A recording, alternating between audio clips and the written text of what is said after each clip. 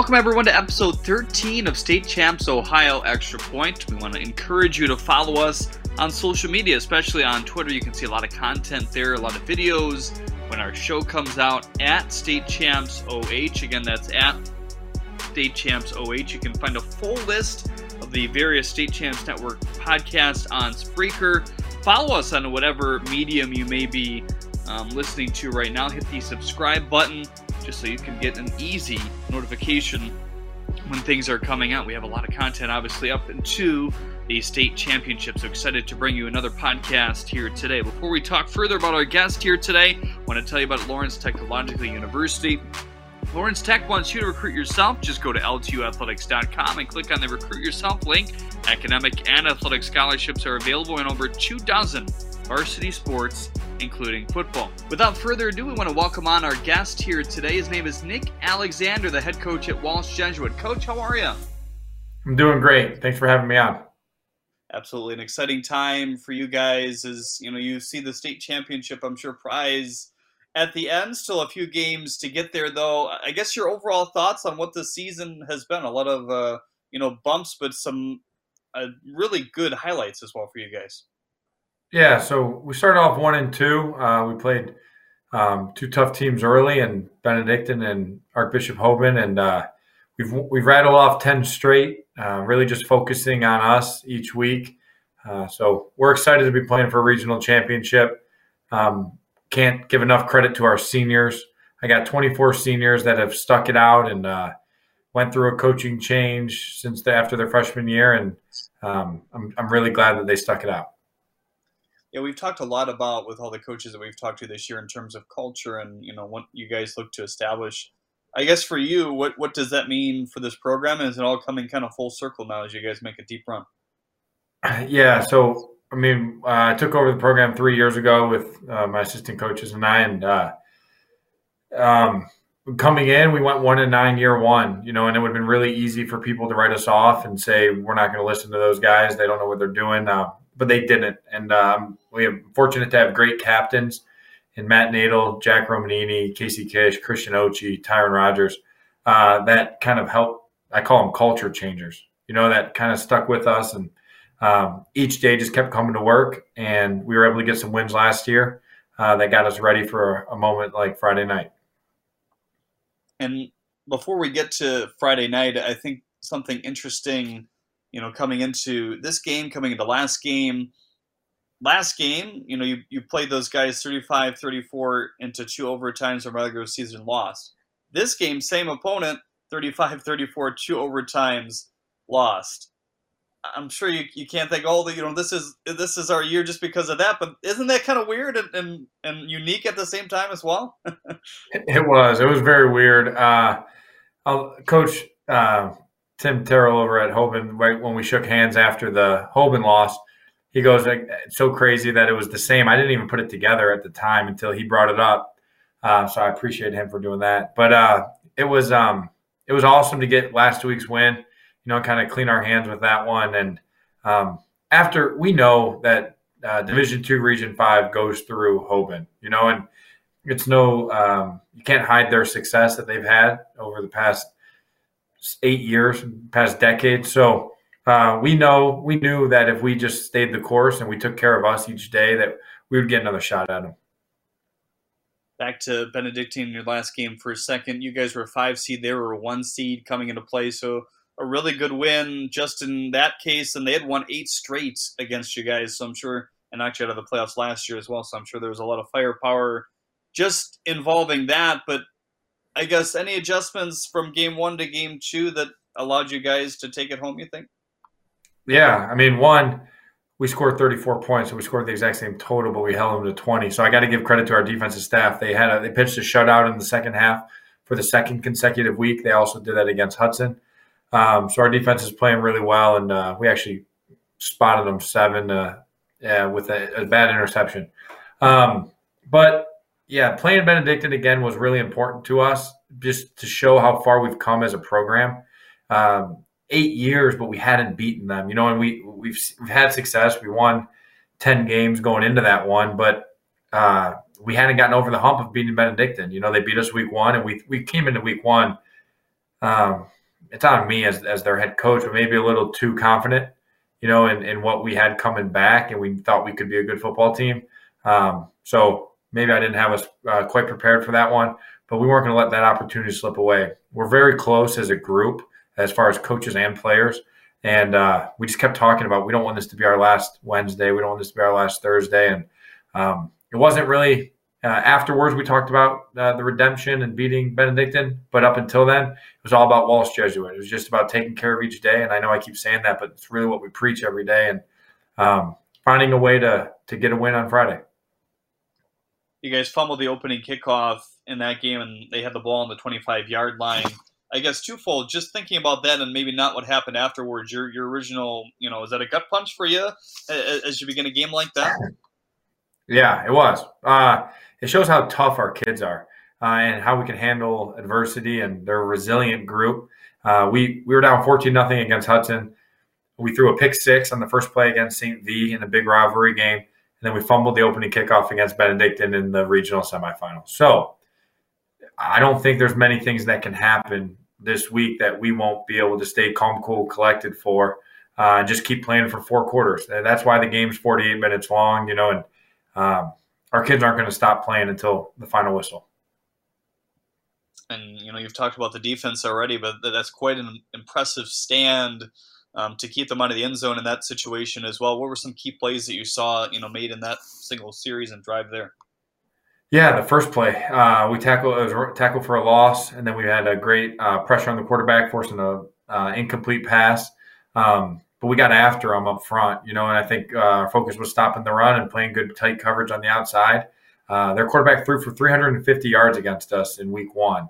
And we picked him off and held him to a lot less this week. So that was important to get off the field. Then we blocked the field goal. So talked about all 3 aspects of the game. We blocked the field goal and returned it, set our offense up in good field position. I believe they held us to 3, but it was an important 3. So we still started off the game 3-0 and never looked back. I want to get a deep dive into your matchup versus Hoban, but first I want to talk about some of your individuals as well, kind of starting with the offensive side. Matt Nadel, a guy who's nearly 2,500 yards, 24 touchdowns this year. He's been real special for you, hasn't he? Yeah, Matt Nadel is an ultimate competitor. We have Ryan Kershaw, a great junior quarterback, right behind him that pushes him every day in practice, even today out at practice. And I joke with Matt, I'm like, here comes Ryan. And Matt's a 2-year starter, great kid, really tough. There's no situation that throws Matt off. Again, I talked about the opening pick 6 versus St. V, and he comes over, he gets his head right, and he goes out and he makes great plays to help win us a football game. Kids voted him. He was a unanimous vote from everybody as far as a senior captain, and I'm a little iffy on ever putting that on my quarterback, but he got, everybody voted for him, and he worked really hard this offseason to set him up to have a huge senior year. It's not easy. When you look at our receiving numbers, it's not easy to have all of those guys that want the ball. They're all talented. Our entire receiving core is, and the distribution's unbelievable in there. And to have a guy like Christian Ochi, but have everybody else have all those catches is awesome. And you kind of talk about the balance there. It's been a lot of balance on the running side of things as well. Maybe not, of choice, just because you've had some key injuries there. But I think on the surface, not knowing that, from the get-go, it's impressive how spread out the touchdowns are and how everybody has contributed at that spot as well. Yeah, our motto this year is selfless, and Coach Bach, our defensive coordinator, gave an unbelievable presentation on what it means to be selfless, and our guys have really bought in. It's we, not me, and when we get down there, when I tell them when Walsh Jesuit wins a football game, it's a 2021 Walsh Jesuit football team. They'll throw away those stats. Nobody will remember their stats 10 years from now, but everybody will remember the how far they go in the playoffs and the team awards. And other guys, on the defensive side as well, Casey Kish is somebody that leads you in tackles. What do you like about him? Casey Kish is an animal inside. So he's been our 3-year starter at middle linebacker. So when we got here and the 1-9 team, Casey led our team in tackles as a sophomore. He led our team in tackles as a junior. He was a defensive MVP last year. And again, he's leading our team in tackles. Our defense goes as Casey Kish goes. He is a fun kid to be around. He's got a huge personality. Nobody loves Casey Kish more than Casey. But it is fun. He's a fun guy to coach, and I have him in class. He's a fun guy to teach. Casey Kish is the guy we're going to miss, and I'm excited to coach him again on Friday night. You ever make him do push-ups in class or when he acts up? No, because he would probably try to flex and take off his shirt and be like, Coach, I can do 100 push-ups. And no, but it is fun having those guys on and off the field. Romanini, a guy that's is certainly a big part of your ball carrying game as well, but he's a guy that goes both ways. What do you like about him on the defensive side as well? Yeah, so Jack's like a hybrid, right? He's like a safety outside linebacker type. He does a good job of coming up, setting the edge in the run game. He's had some huge hits, some huge interception returns for touchdown, forced fumbles, but he also can run and cover guys. And then he comes right over and he plays offense. So when it comes down to like a true most valuable player on the team, I mean, for everything that Jack does, it's Jack Romanini. It's awesome to see. And he's a kick returner. He's the guy that helps set up the kick returns. He's a blocker out there. But he did get one kick to him. He almost returned it for a touchdown. So, yeah, he's a great kid, comes from a great family, bleeds maroon and gold. I'm happy for all of his success. He's also another 3-year starter that stuck with us through 1 and 9.